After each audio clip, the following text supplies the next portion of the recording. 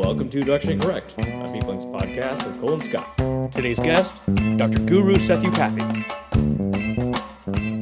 Thanks to our sponsors, Worklytics. Generate actionable insights from work data while protecting your privacy using workplace analytics with our partners, Worklytics.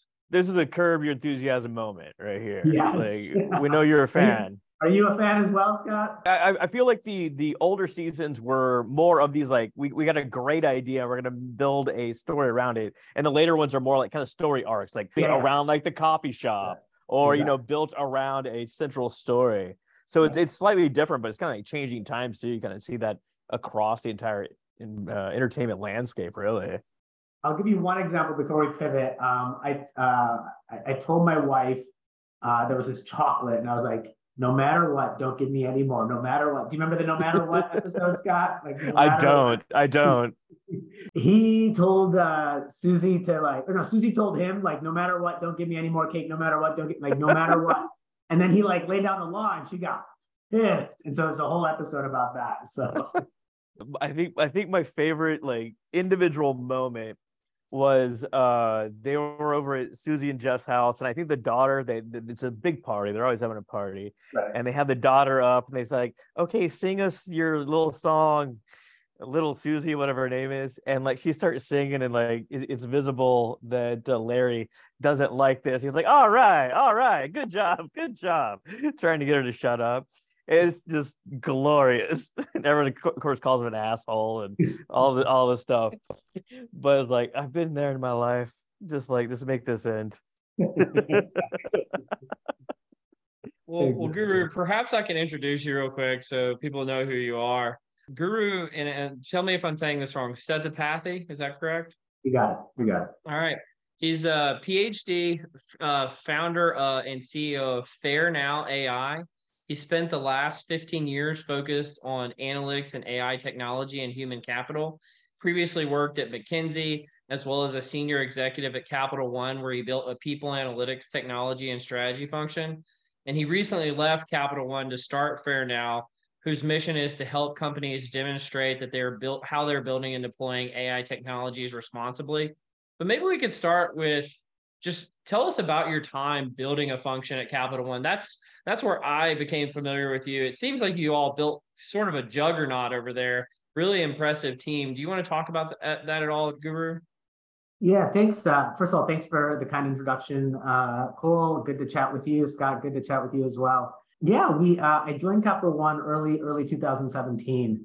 And coming in, I had kind of my own kind of aspirations and vision for like melding what I thought was something that had not been done before, which is bringing science, data, technology, and just like real deep thinking to the talent space, right? And I felt there was an opportunity to blend the best of both worlds.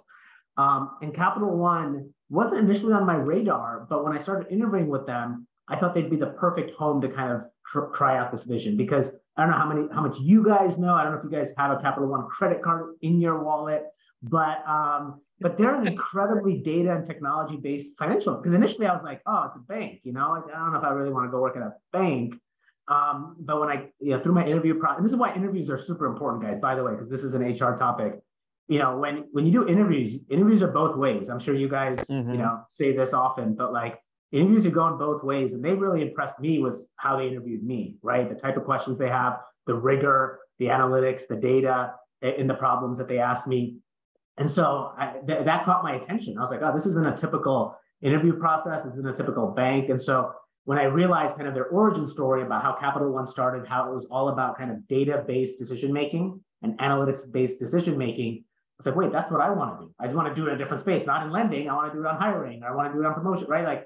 But the same kind of DNA. And so I tell people all the time, it was a great match from a DNA standpoint, right? What I wanted to do is something that, they wanted to cultivate as well. And I had tremendous support above me to go kind of, enact this vision and bring in the right type of talent, bring in a new type of talent. A lot of people I hired and brought into that organization were not people analytics folks before necessarily, or even HR folks, but they had like some really cool set of skills that were relevant. A lot of organizations or, people analyst functions are talking about dashboards or this sort of thing. Like what separates what you were doing at Capital One from standard practices that we hear about in people analytics.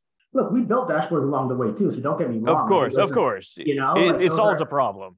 Yeah, absolutely. It solves a problem, and it's an important step. But I think a couple of things that I think differentiated us. One is the vision that we had was just really ambitious, right? It was just really ambitious. And so I think that got people excited, right? I don't think you can get, again, like I said, dashboards are important, right? But if I come in and I'm like, hey guys, I'm going to give you a couple of dashboards, it's just different, right? It's just a different type of conversation. It's a different level of resourcing. It's a different level of influence, right? And so if I'm like, hey guys, imagine this, and I painted a picture where I was like, imagine a world where you're getting real-time data on your teams, on your organizations. Imagine a world where you're kind of interacting with your HR data and your HR insights through natural language. Imagine a world where we're able to help you hire talent differently because we have advanced technological assessment tools, right? Like, so when you start pitching things that way and start, imagining a vision that's much broader, of course, along the way, to get to New York from DC, I still got to go through Philly, right? Essentially, but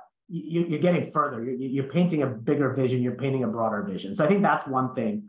And then the second thing is the influence we have from a strategic standpoint. I was in conversations with the CEO of Capital One on talent topics, right? And that's not something, again, and Cole, I brought this up at El Rayo when you had asked that question around what's the future of people analytics? Where do we go from here? And what I would love to see in this space is organizations follow that blueprint and have the opportunity where the head of people analytics or some kind of role like that is leading talent strategy, right? How do you shape how hiring gets done? How do you shape talent systems? How do you shape TM? Like, how do you, they don't necessarily have to own these things. Someone else kind of can operationalize it and so on and so forth. But being partners with the CHRO, potentially even the CEO or the COO, to actually set these systems in place and strategize about this, I think that's tremendous. That's the kind of influence we wanted to have, and we got eventually. Scott, do you want to report to the CEO? I am the CEO. Yeah, fair enough. Well, I mean, what's some of the work, Guru, that you did that you felt like you were most proud of there? I'll give a couple of examples. The first thing we did is when I got there, the business did not trust HR data. How so? Well, that's what we had to figure out. We didn't know why. We're like, what's going on here? And we had to dig in. Is it because the data quality is bad? Is it, what is going on? And we finally uncovered what the thing was and we fixed it, right? So what it was is, think about the definition of attrition, right? When you're just talking, everyone's like, I know what attrition is. I know what that is. But then, what, if you're an analyst, once you start calculating that metric, that numerator, that denominator, you can define it like 10 different ways, right? And so what we'd have is one person in our team defining it one way, another analyst over here defining it another way, and they'd put it on two different decks, and it would look like Cole's attrition would be 8%, and another guy would be like, it's 8.5%, and it would show up in a deck in an important meeting, and they're like, wait, these numbers don't match. So again, that's what they saw. They saw that, and they're like, I don't trust HR's numbers. And then so we had to unwind and be like, why did that happen, right? And so we reorganized the team and how we did analysis so that we had a common source of truth, an intermediate data model that then allowed everyone to build off of the same set of calculations and the same set of data. So that was a big step, I'll say. And that happened early on in the first year, Cole. And what that did is that got us on a virtuous cycle, because then people started trusting our data. Then they started trusting the analysis that that we were doing. And then from there, you build credibility to do more ambitious things. So that's one. Just very quickly, the other things I'm really proud of is we started to be able to innovate and change the tools that Capital One was using to hire talent in some of their most important job families, their business analysts and their software engineering job families. And why this is such a big deal is Capital One had done this way for the last 25 years. This was like their baby. They'd done it this way forever, and they felt proud about the way they were doing it. And our team went and showed them, hey guys, this isn't working. So think about whatever it is, whatever organization you're in, and you're telling someone that is kind of proud of the way that's already happening, hey, you can do it better. We can do it better. And so we had to influence really senior folks. This went, all the way pretty high level to say, hey, we can do this better. And we did it better. So those are some examples. Was there anything that you were doing at Capital One that kind of sparked the inspiration for Fair Now AI? Or was that just kind of a read of, there's a lot of change going on in the world right now. Algorithmic decision making seems to be really on the rise. We got to do something about this, kind of thing. Like, and I know you even told me before, I think you even dropped out of college and started a startup at one point. So this wasn't your first time just saying, hey, maybe now's the right time to strike. I don't know. Talk to us about that journey. Yeah, no, great question. There were actually two things that I saw that caused me to do this. One is Capital One is in the financial services industry, the banking industry, right? And I like to say banking and financial services is like 20 years ahead of HR in a couple of ways, right? One is just in terms of sophistication of using data and technology and all that, but also in terms of regulations, right? Like if you remember going back, I don't know if you guys remember the financial crisis and then going back even further, but there's like laws around lending. Who can you lend to? You can't be biased in your lending, right? Like you have to be protective of your data, your customer data, like all of this stuff. Finance has been solving for like decades, right? And I could tell, hey, this is going to come to HR. This is going to come to, the regulations are going to come, the data privacy, the data security, but also the use of data. All of these things are going to come. So that was one observation I had. And one of the things I noticed is Capital One is awesome at risk management when it comes to the models that they use in their lending side. They have a ton of people, they have products, they have solutions that they use to be well governed on their lending models. And I was like, wait a second, but HR is not. So HR is using models and they're not well governed on, necessarily the models that they're using. So that was point number one. Point number two is I started seeing companies, external HR tech vendors coming and pitching us. And they would be like, oh, we're AI for this and we're AI for that. And I was like, oh, really? And my team, again, me and my team were sophisticated enough where we could really dig deep and ask tough questions. And we realized two things. Either they weren't really doing AI or they were doing stuff that we thought was just not good practice, right? And so you combine these two things and we felt there's a real need where it's kind of wild, wild west right now in HR technology, and it's going to change and the laws are going to change, the governance expectations are going to change, and there's a real need for HR organizations and HR tech vendors to be well managed and be well governed on the models that they're building. And so that's what led us to do this. I love that. People coming in and be like, well, we got linear regression, so we're AI, so why not? But Scott, sometimes it wasn't even that. Oh, really? I mean, yeah. So sometimes it was just calculations, Oh, we summed up two numbers and therefore we came up with an algorithm to add things up. You guys joke about this, but that's actually really relevant to the New York City law that's going on. Because I mean, basically it's saying any kind of calculation is AI, which is crazy. But I don't know. Did you have a point you wanted to make there, Scott?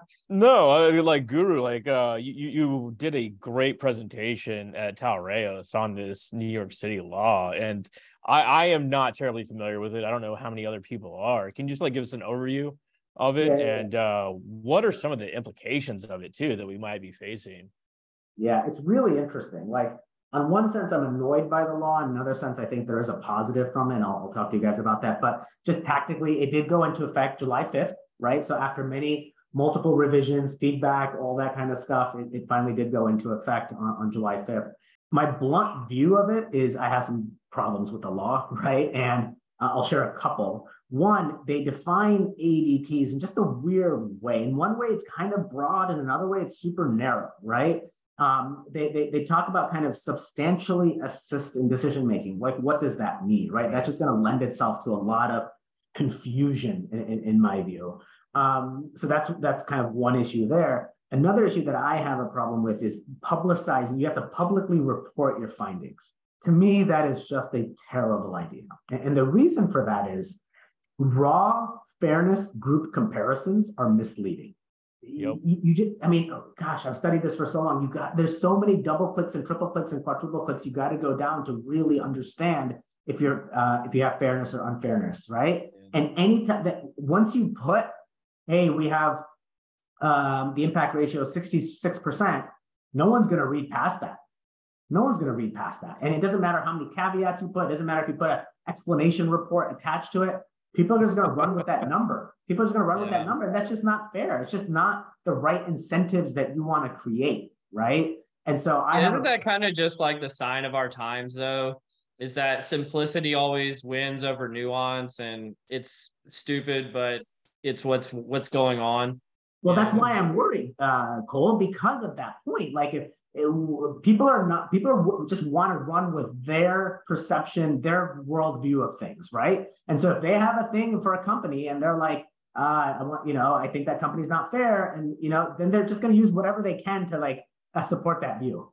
Right. Well, yeah. Like, think about from the company's perspective. Like, on one hand, we could use AI technology, and perhaps we get disparate impact. We have to report that information, or we could use, human judgment, which we know is not as sophisticated, not as reliable, et cetera, et cetera, et cetera, and not report it. Plus, get who we want in the door. Right. Yeah.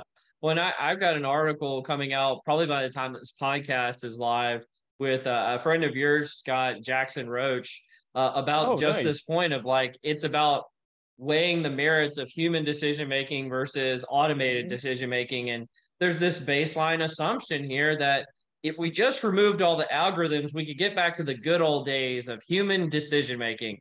It's like, those were never the good old days.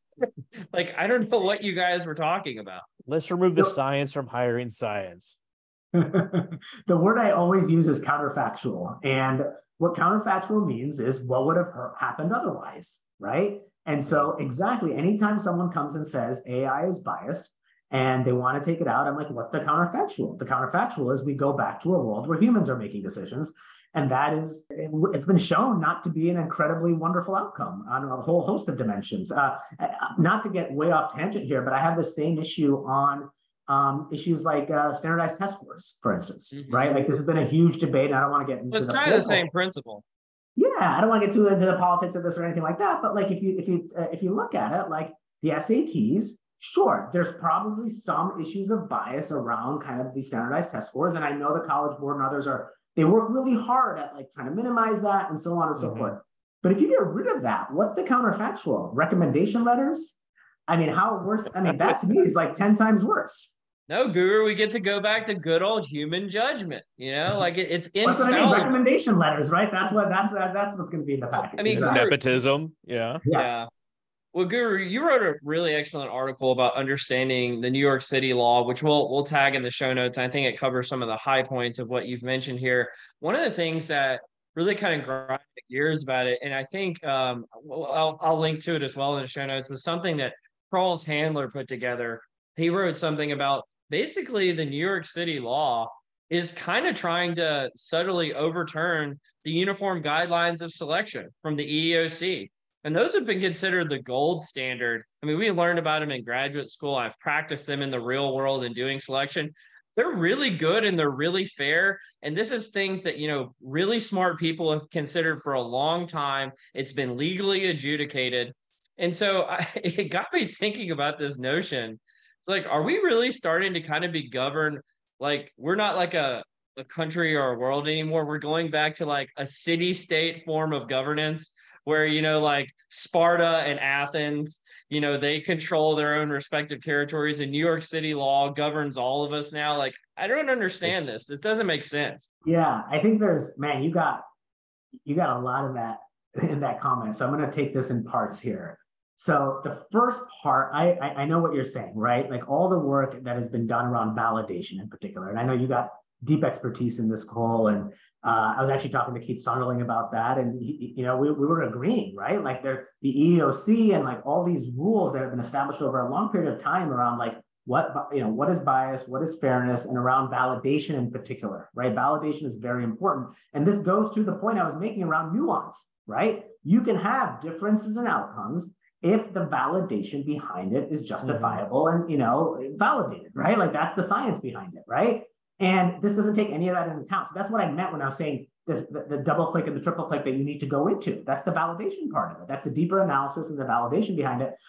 That is, as you guys have been taught in IO psychology, that is the right way to do things. And this doesn't take any of that into account. So again, I'm in complete agreement with you. Complete agreement, right? So I don't have an issue. The part that I will then challenge you on, because I know you guys like challenges on the show, is this idea, like, look. Do we? Are we known for our debates?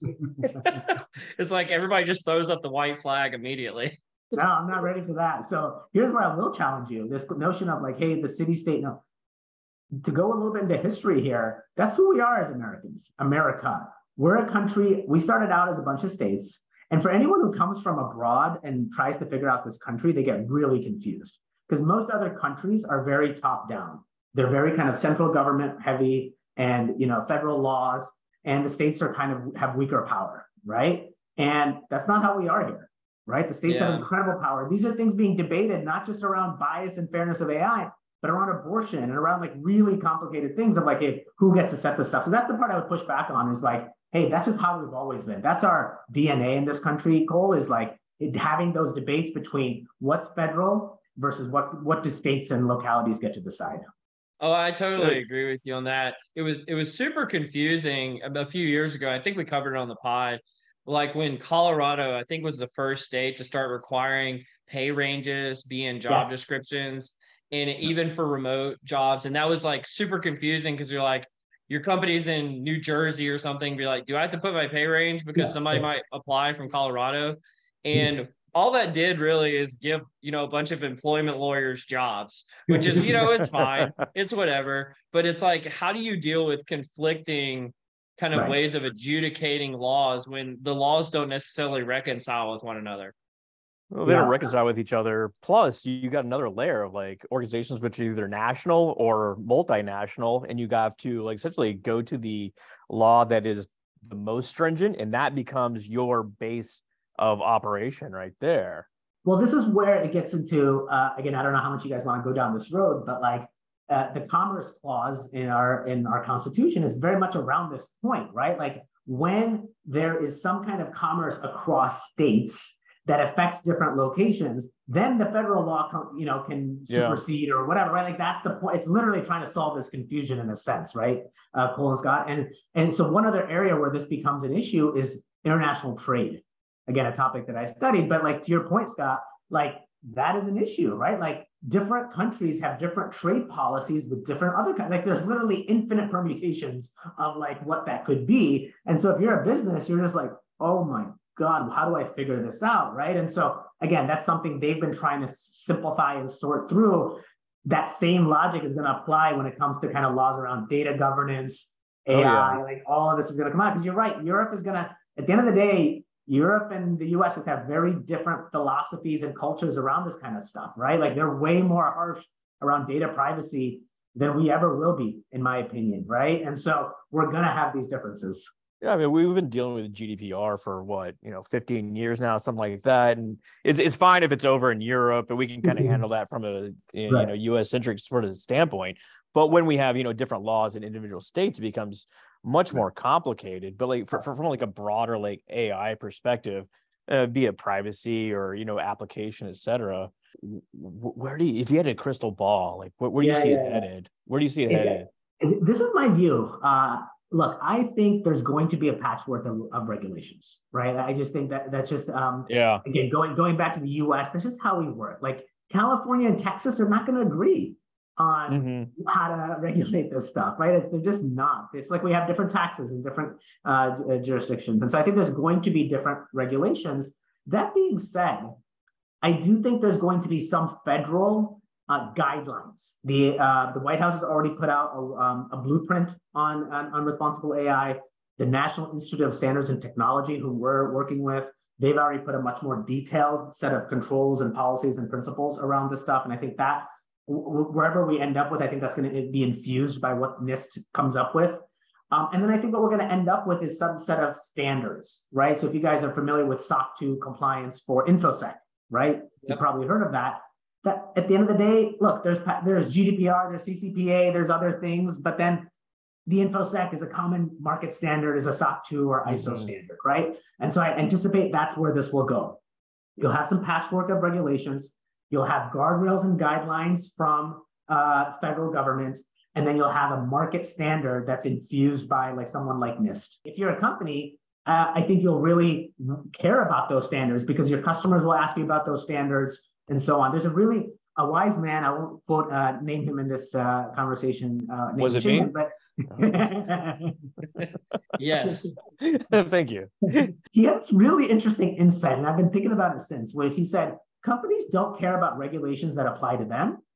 They care about regulations that apply to their customers. Oh, I thought you were going to say their competitors. I was like, oh, yeah, saucy. But I thought this was interesting because his point was the regulations that apply to them, for the most part, not everything. Some of them are really harsh regulations. So, it is what it is. But for the most part, they're the cost of doing business, right? They're just like, look, I'm going to do what I'm going to do, and I'll ask for, forgiveness later kind of thing. But if it affects my customer, and my customer is worried now, and I might lose my customer, that affects my top line. And I thought that was, and he's done some research on this to kind of, back this up. And I think that's what's going to end up happening, where again, these regulations will be there. Companies, I don't know if you've noticed this, very few companies are doing the audit in New York City. I don't know if you know this. And I think it's because they're just like, look, let's just wait and see. Let's just wait and see. Let's just wait and see. Let's see how it pans out. Let's see where it goes. But if their customers start asking questions, that's going to get them to move much faster. Yeah, they're reading the tea leaves that like, hey, maybe this thing's gonna be superseded or something at some point. But I don't, Scott, do we have a confusion matrix for Guru today? We do. We'll do 5 rapid fire questions for Guru. Are you prepared, Guru? You like mentally prepared for this? I've been waiting the confusion matrix, man. Okay, what's the first thing you do when you get home from work? Well, I work at home now, so how do I answer that question? I mean, it's a good conversation. This is more of an existential question. Yeah. I need something. I don't know if you guys do. I need something to separate home and work. Because my mind is always, and this is going to maybe connect to I don't know if we're going to go to the Charles de Gaulle story later on, but it's part of, I'm very absent-minded, and my head is always kind of thinking about stuff. And so I need to be present with my children and my family, my wife. Like I need some kind of separation. That's where actually the commute, not a long commute, but a short commute helped me. Like 15 minutes, kind of disassociate from what I was thinking about and get my head in the game for my family was actually kind of helpful. With the working from home, that's actually tough because my wife thinks I'm at home. I'm like literally standing in the kitchen, but my mind is a million miles away. So that's been a challenge. I mean, like maybe the confusion matrix is just like one question, because I think this is like a great topic we haven't really discussed at length. I mean, it's so true. Like it's hard to disconnect when you're working from home. Like if I'm at the house, like I'm working in the bed, which is terrible for sleep hygiene, right? And there's no way, there's no stopping point. There's no starting point. You're just doing. Right. I had this weird experience, like right when and we mentioned this in probably some of our early episodes on the podcast, but right when the pandemic started to happen, and I used to hate my commute. I would, at the end of the day, I was working from home and I'd just go get in my car and drive to nowhere. I know that sounds crazy, but just sublimating the urge. And so like, I'm curious, just like, what do you do, Guru, to kind of get that closure at the end of the day? And I would love for you to tell the Charles de Gaulle story too, if you want to tie those two together. It might be a good segue. So what I do actually now is we just moved. We built a home over the last 15 months. Just really fun journey. I know it's not often fun to build a home. It can go wrong, but we had a great experience and we built a beautiful home, and we're in a new neighborhood, and right behind our lot is like a forest. And so now what I'm doing, and it's got a pathway, it's got a walkway, and I just I do a loop, and I walk around for 20, 25 minutes, and I come back, and by the time I'm back, my head's in a good space. So it's very similar to your going for a drive, Cole. So very, very similar there. The connection point here, the story that Cole was mentioning is I'm in my own head all the time. My wife comments on this. It takes a bit to get me out of my head, and I'm very absent-minded. So just as a simple story to segue to Charles de Gaulle. So one time, went to meet some friends at a restaurant, came out of the restaurant, all 4 of my car doors were open. I just left them open. I just had no idea I left them open, right? It's just kind 4 doors though. 4 doors. That's pretty strong. I've done 1 or 2 before. That time it was all 4. I mean, like that's strong. That's impressive. That's 3 doors that you didn't have to get out of. I can't even finish. Like that's pretty silly. So that's my thing. So in 2005, I was doing my PhD. Had a summer program in France. Was taking French. I landed in Charles de Gaulle Airport, and my French was still obviously pretty basic. And this is again 2005. We didn't have iPhones and stuff back then, and so Yeah. had my luggage after picked it up from baggage claim. Went to a payphone. That's what we used to use back then, and called my host mom and said, "Hey, I'm here." And I didn't realize she didn't speak a word of English, and she just went 100 miles an hour in French, and I was like, "Oh my God, what did she just say?" So again, red eye, complete confusion. I'm like, what is going on here? I don't know where I'm going. So I, of course, being absent-minded that I am, I left all my luggage right by that payphone and just hopped on the subway, care as can be, heading into downtown Paris. Realized at some point, hey, I'm kind of light-handed here. That doesn't make any sense. And realized I didn't have my luggage with me. So I was like, all right, I need to go back and get my luggage. So got back on the train, went back to the airport. And as I'm walking towards the airport from the metro, there's like hundreds of people standing outside the airport. I'm like, what could possibly be going on here? And I start making my way through, and there's people that are, cursing, they're pissed off, they're like, my flight's gonna leave. Like, people are getting really upset. I guess it's been like half an hour. And then I got close enough where I could see through the window, like 8, dogs, cocaine, drug sniffing dogs, police officers with guns and everything around these 2 suitcases next to a payphone. And my heart just sank. I was like, holy shit, that's my luggage right there. This is exactly what they warn you about, right? Like if you see unintended baggage, notify someone immediately. If you see something, say something, right? Kind of thing. So, It's like, and remember, this is 2005, guys. So 9/11 wasn't that long ago, and there were some attacks in Europe. That's either that summer or the year before. In Madrid, there was a bombing. And in some other place in Europe, there was a bombing. And so this was just every place was just heightened around this stuff, right? And so I finally tried to get to the front, and this guy's like, no, there's a bomb in there. There's a bomb in there. You can't go inside. I'm like, guys. You're never getting those bags back. They're going to blow those things up before they give them back to you. Like tiptoeing between the SWAT team and the K9 unit. I'm just going to grab my bag. So suffice to say, I had a lot of nasty stares, a lot of people pissed off at me. And the funniest part was when I finally got to my host mom late that night, the first thing she let off was, "Can you believe someone shut down the airport?" And I just didn't, I just didn't have the heart to tell her what are the details on that story. So. Oh yeah, how do you explain that? Oh my God, I love that. Well, Guru, do you want to join us for the nerdery? I love it. I can nerd out anytime. I went on an Alex Pentland roll. He's one of my favorite authors, and I just went through Google Scholar and started checking it out. This one caught my eye. Who is that, Scott? He is a professor at MIT. I don't know if you'd call him a network analysis guy. I think he calls himself more like social physics, but he uses all sorts of metadata to analyze the social network. He's got a great book called Social Physics. Highly recommended. It changed how I think about data interactions and how people operate. It's just absolutely fantastic. But he uses all these sort of data sources to understand how people operate and how they behave. So I would love that. Social physics. All right, I'm looking. Social physics. It's easy read. It's a pack full of information. It's absolutely wonderful. What's the name of this article? Unique in the shopping mall on the re-identifiability of credit card metadata.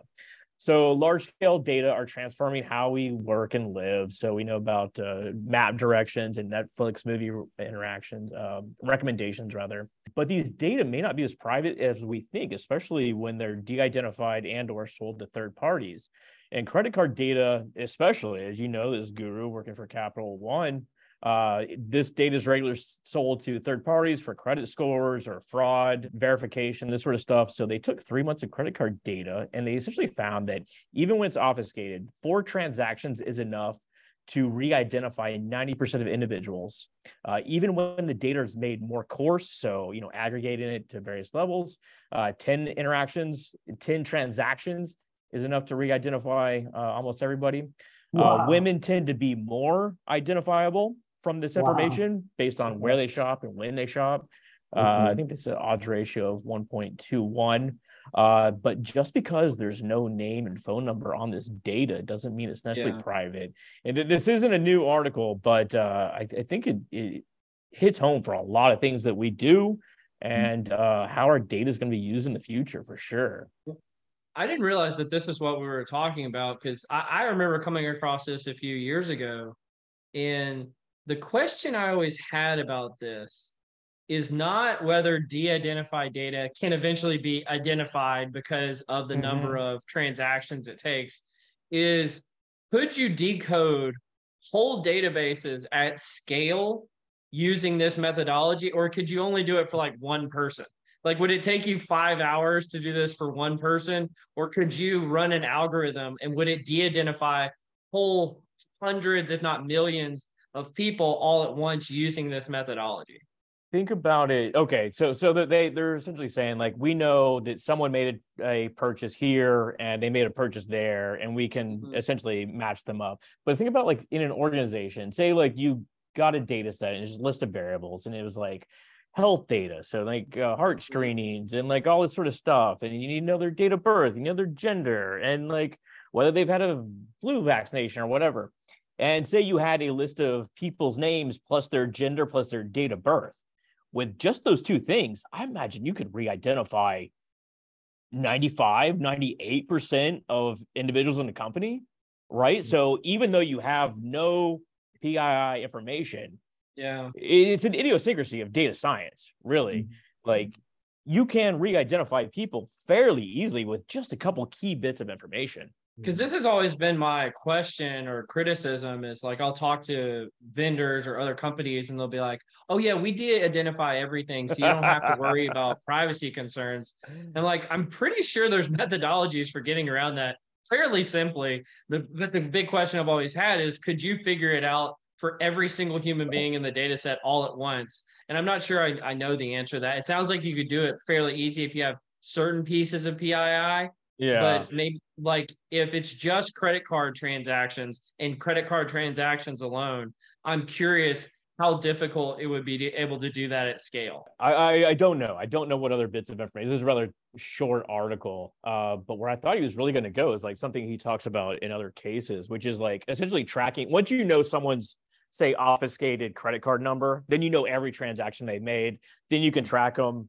to every location. Then you can track, their spending habits, and that person made that purchase, which most time I wouldn't care, but some things I don't necessarily want you to know. I think there's a couple interesting things about this. First, I'll start off with a joke, which is like, maybe we should all just go randomly shop in random places that we never do, just to throw all of this off, right? Like, I'm going to go eat at a place I never normally eat at, or I'm going to go, you know what I mean? Just to like make it a little bit harder. But maybe there's a little stochastic terrorism that we brought up on the podcast before. Exactly. Introduce some stochastic nature to the data. That's right. But I think, Scott, you started going in the direction that my head really always goes on this stuff, which is around, when it comes to data privacy, what do I actually care about? Yeah. Right? Like, and one of the things I think as Americans we've realized through kind of the whole debate around Facebook data and all this stuff is like, I just don't know how much Americans care about their data privacy, right? Like, these companies like Apple, man, Google, they know everything, way more information about us than we could even fathom, right? Because it's their job. Like, they literally spend hours every day thinking about how to track, what information can they get, what data can they get, how can they target people. Like, that's with personalized stuff, like that's their business. That's what they think about all day, and we don't. So they have thought about stuff way more than we have, and they're doing it. And so we have not really pushed back as a society, in my view. And so there's a part of me that's like, look, the average person doesn't care that much. And then the point comes to like, what do you care about? What does Cole care about? What does Scott care about? What do I care about? Like, do I care if someone knows where I shopped yesterday? Not really. So what do I care about? And it's worth kind of getting into that level of the conversation of like, what kind of things are we worried about here? My viewpoint on this is, it goes back to the point from earlier about simplicity versus nuance. It's like, the argument you just made for why this is creepy is way too nuanced.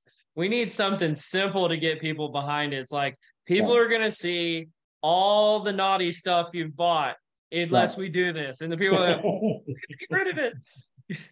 Is there a generational difference here too? Like, are older, people in society more cautious about this sort of thing, or like newer, younger people? Like I know everything is out there. I know that everyone can see everything. Plus, I get these added benefits from Google or Waze or That's right. Apple because I get better recommendations, this sort of thing. That's And right. should we care? I don't really know. Exactly. I think that's a good point. The generational difference is important.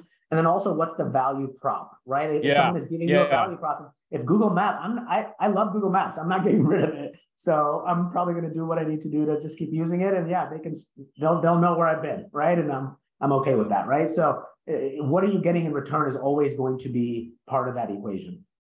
I mean, it goes back to the whole, like, if you're not paying for the product, you are the product type of argument. And so you are getting some kind of value from it, and that's why you're using it. And it doesn't have a cost, but it has a cost. And I'm pretty firmly in the camp that, people should have the ability, if they want to be private.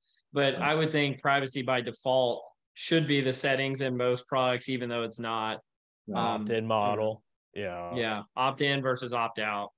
Yeah. Or like something like, hey, you get additional features if you're willing to share your data, stuff like that, right? Like that's something you actually do in the B2B space a bit, right? Where you're like, hey, if you're willing to if you're willing to share your data with us and allow us to ingest your data into our overall model, then we can give you benchmarking, or we can give you this, or we can give you that, right? I mean, that's why we early on in the podcast, we had a guest on, Renee Davis.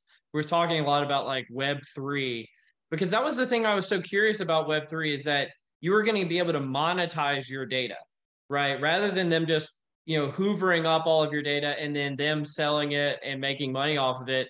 You actually own your data, and then you could monetize it. Now, I know all the like Web3 stuff seems to have blown up recently, but I think the premise is still there. Somebody's going to figure this out. I don't know if it's going to be the Web3 people or somebody that comes after it, but fundamentally, it seems like, who you are and your likeness is something that you should own into perpetuity, unless somebody's willing to pay you for it.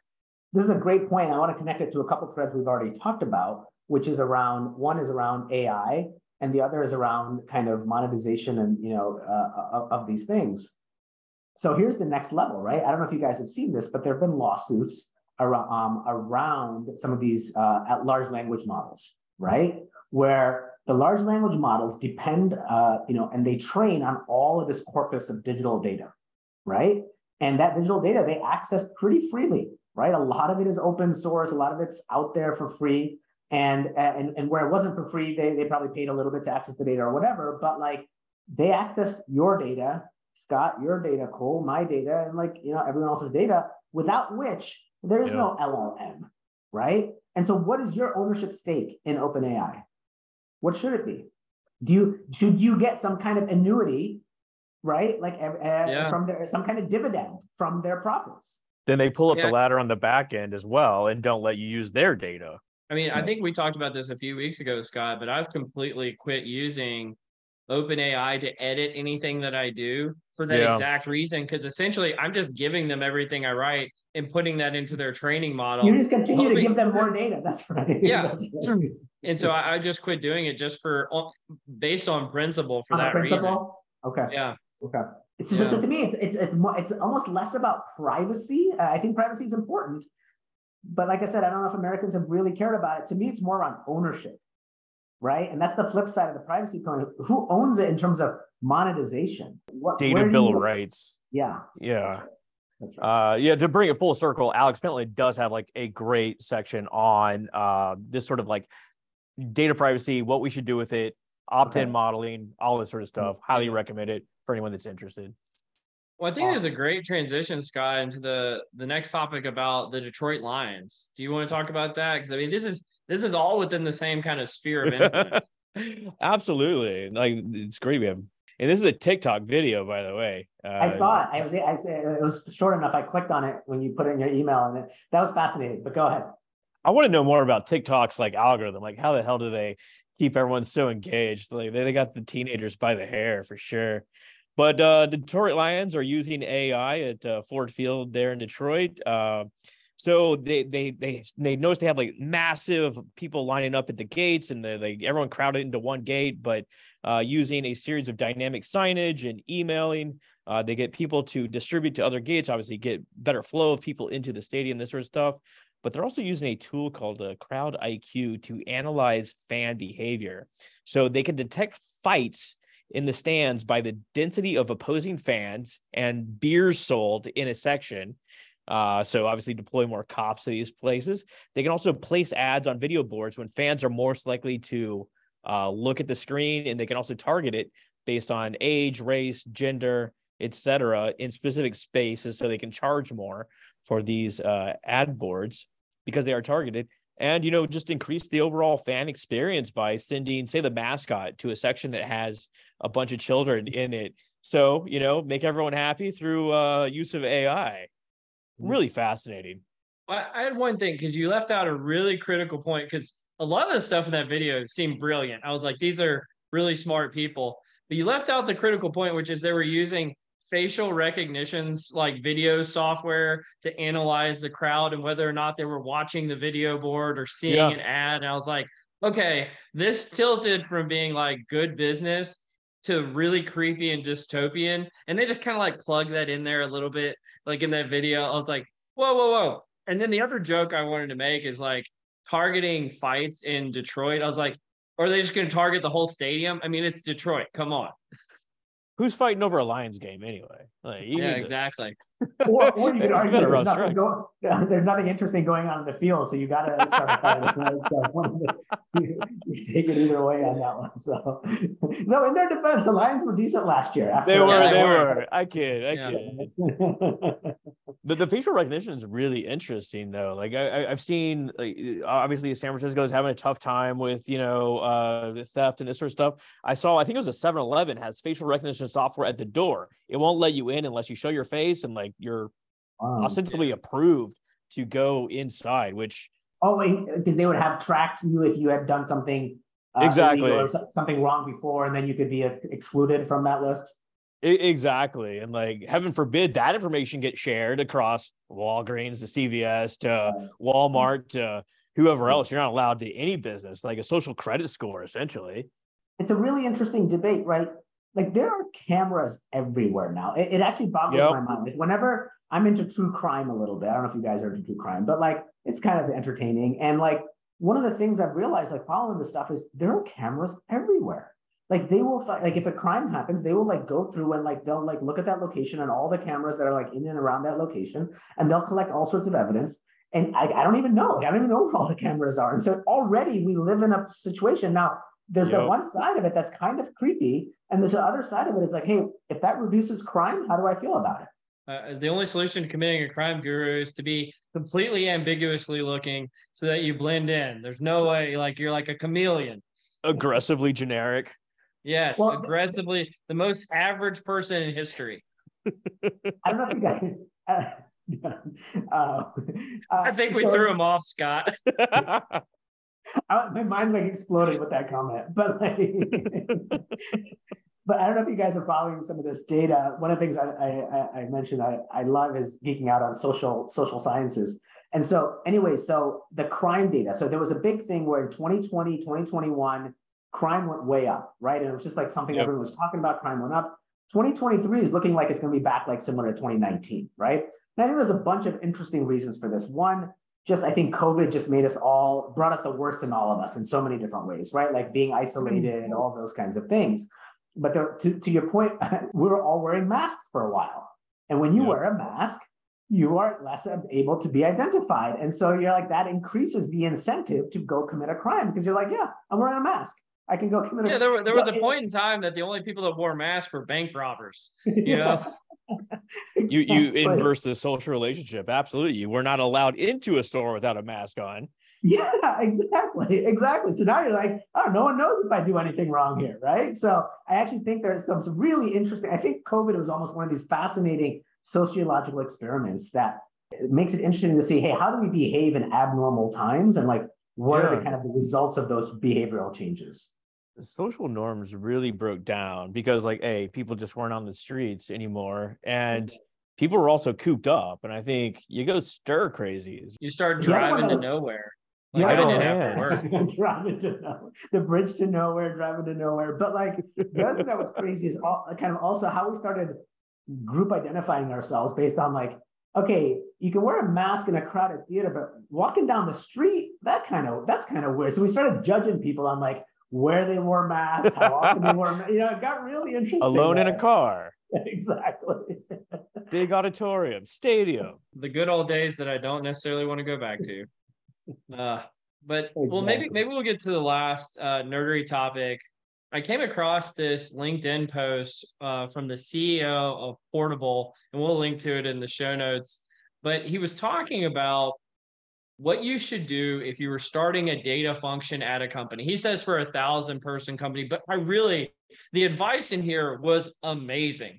And I had a lot of these similar thoughts, and I would be curious to kind of run this off you, Guru, because I know you've started some functions before in the past. He goes through 5 weeks of what you should do.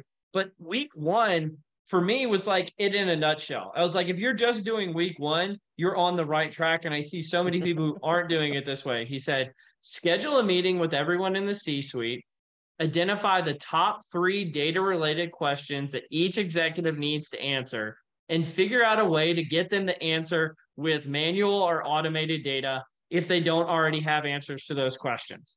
And I was like, oh, this is like simple blocking and tackling, and so many people can't figure this out. He goes through week 2, week 3. There's really great advice in here. I ask you to check out the link yourself, but from your experience, Guru, what did you think about this advice? Loved it. Absolutely loved it. In fact, I use a different terminology. All the folks that were on my team will recognize this if they're listening in. But I tell everyone, be useful. The first thing, be useful, right? Because you're a data scientist, you have access. Like, one of the cool things about being a people analyst is it's actually a really cool job. You have access to such cool and interesting data that can give you insights that are just fascinating insights. And so it's really easy to just run off in different directions and be like, oh, I want to study this, or I want to analyze this, or I want to study that. And you got to really squash that impulse. And so unfortunately, it took me a lot longer than a week. It took me probably like 2 months. And part of the reason is because I'm not sure even the executives know what they want sometimes. Because sometimes I'd go to them and be like, because that's how I would lead off the conversation. I'm like, what do you want answered?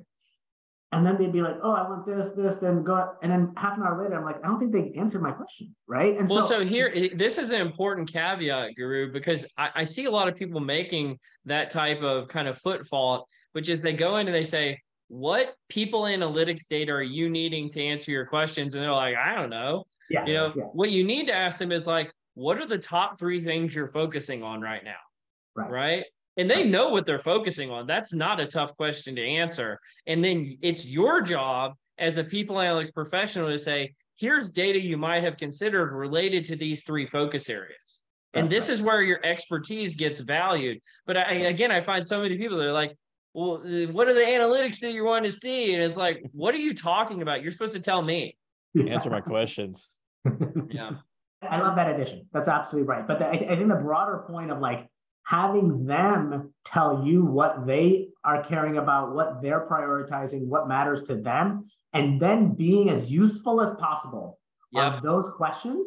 Now, here's the part 2 of it, and I haven't read the link, and I don't know if he goes in this direction. Once you then do that 3 times, 4 times, 5 times, now you have a relationship, you have credibility, you have trust, and then you can come back to them and be like, hey, Cole, I know this is what you're focused on, but I think that's the wrong thing to focus on. Why don't you focus over here? But that can't be the place where you start.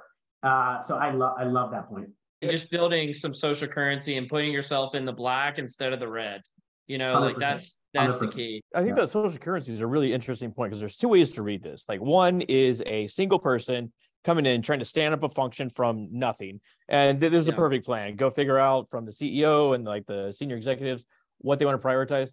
2, like, say there's already a group, a bunch of data scientists, they just don't have a leader. You come in. What I'm not seeing here is like figure out your team's capabilities. There's no like understanding what your team is actually able to do in this, which like it sounds like in that second scenario, someone that just wants to go visit with the senior executives and not care about their actual team. In that case, I wouldn't want to work with them. Yeah, no, I think that's fair. I think he's talking about starting a function at like a small company. Yeah. But yeah, I get the point that you're making. Like I think he's saying from close to scratch. So maybe there wasn't an existing team there, Scott. Exactly. That's how exactly. So like I said, there's 2 ways to read it, but I love the aspect of just focusing on what will make the biggest business hit. And just to add one more point on this, because I think it's just so important. Brian Chesky, a founder and CEO of Airbnb, has this quote where he says, in the beginning, do things that don't scale, because everyone's always talking about scale, right? Like how do you automate it? How do you scale things, and et cetera? And absolutely, eventually that's important. But your first 3 projects, your first 3 customers, your first 3 things that you're doing, I don't know the exact words that you use there, Cole, reading off that post, but like, it doesn't matter if you're using technology, if you're doing it by hand, whatever, manually, not manually, just go do it and make that person want to work with you again. Yeah, first be valuable for sure. Guru, this has been a really fun conversation. That I think we've covered a lot of territory and gotten very technical in some ways that we haven't done recently. So I'm super excited about this going live. Thank you so much for joining us today. Before I give you the final words, Scott, any final words for Guru? Guru, super pleasure to talk to you again. Fascinating conversation. Where can folks reach you if they want to reach out? Yeah, you can find me on LinkedIn, and we'll have something on Twitter soon, but I'll let you know when that happens. And otherwise, my email is guru@fairnow.ai. So feel free to reach out, and would love to say I enjoyed this. This is not, I knew this coming in. I've listened to you guys before, not like a typical kind of podcast. We talk about so many different things, fun stuff, serious stuff, all of that. And, hope to do this again in person sometime soon, guys. Absolutely. I love it. You went Twitter. You're not even going Threads. You're not doing the Twitter versus Threads. Oh man, that's a whole other conversation we can have about Elon Musk and Mark Zuckerberg and the cage mask. Well, thank you so much for joining us, Guru. You've been listening to Directionally Correct, a People Analytics podcast with Cole and Scott and Guru Sethupathy. Thank you, Guru. Thanks, guys. As always, all opinions are our own and do not reflect those of any other organization. You've been listening to Directionally Correct, a People Analytics podcast with Cole and Scott.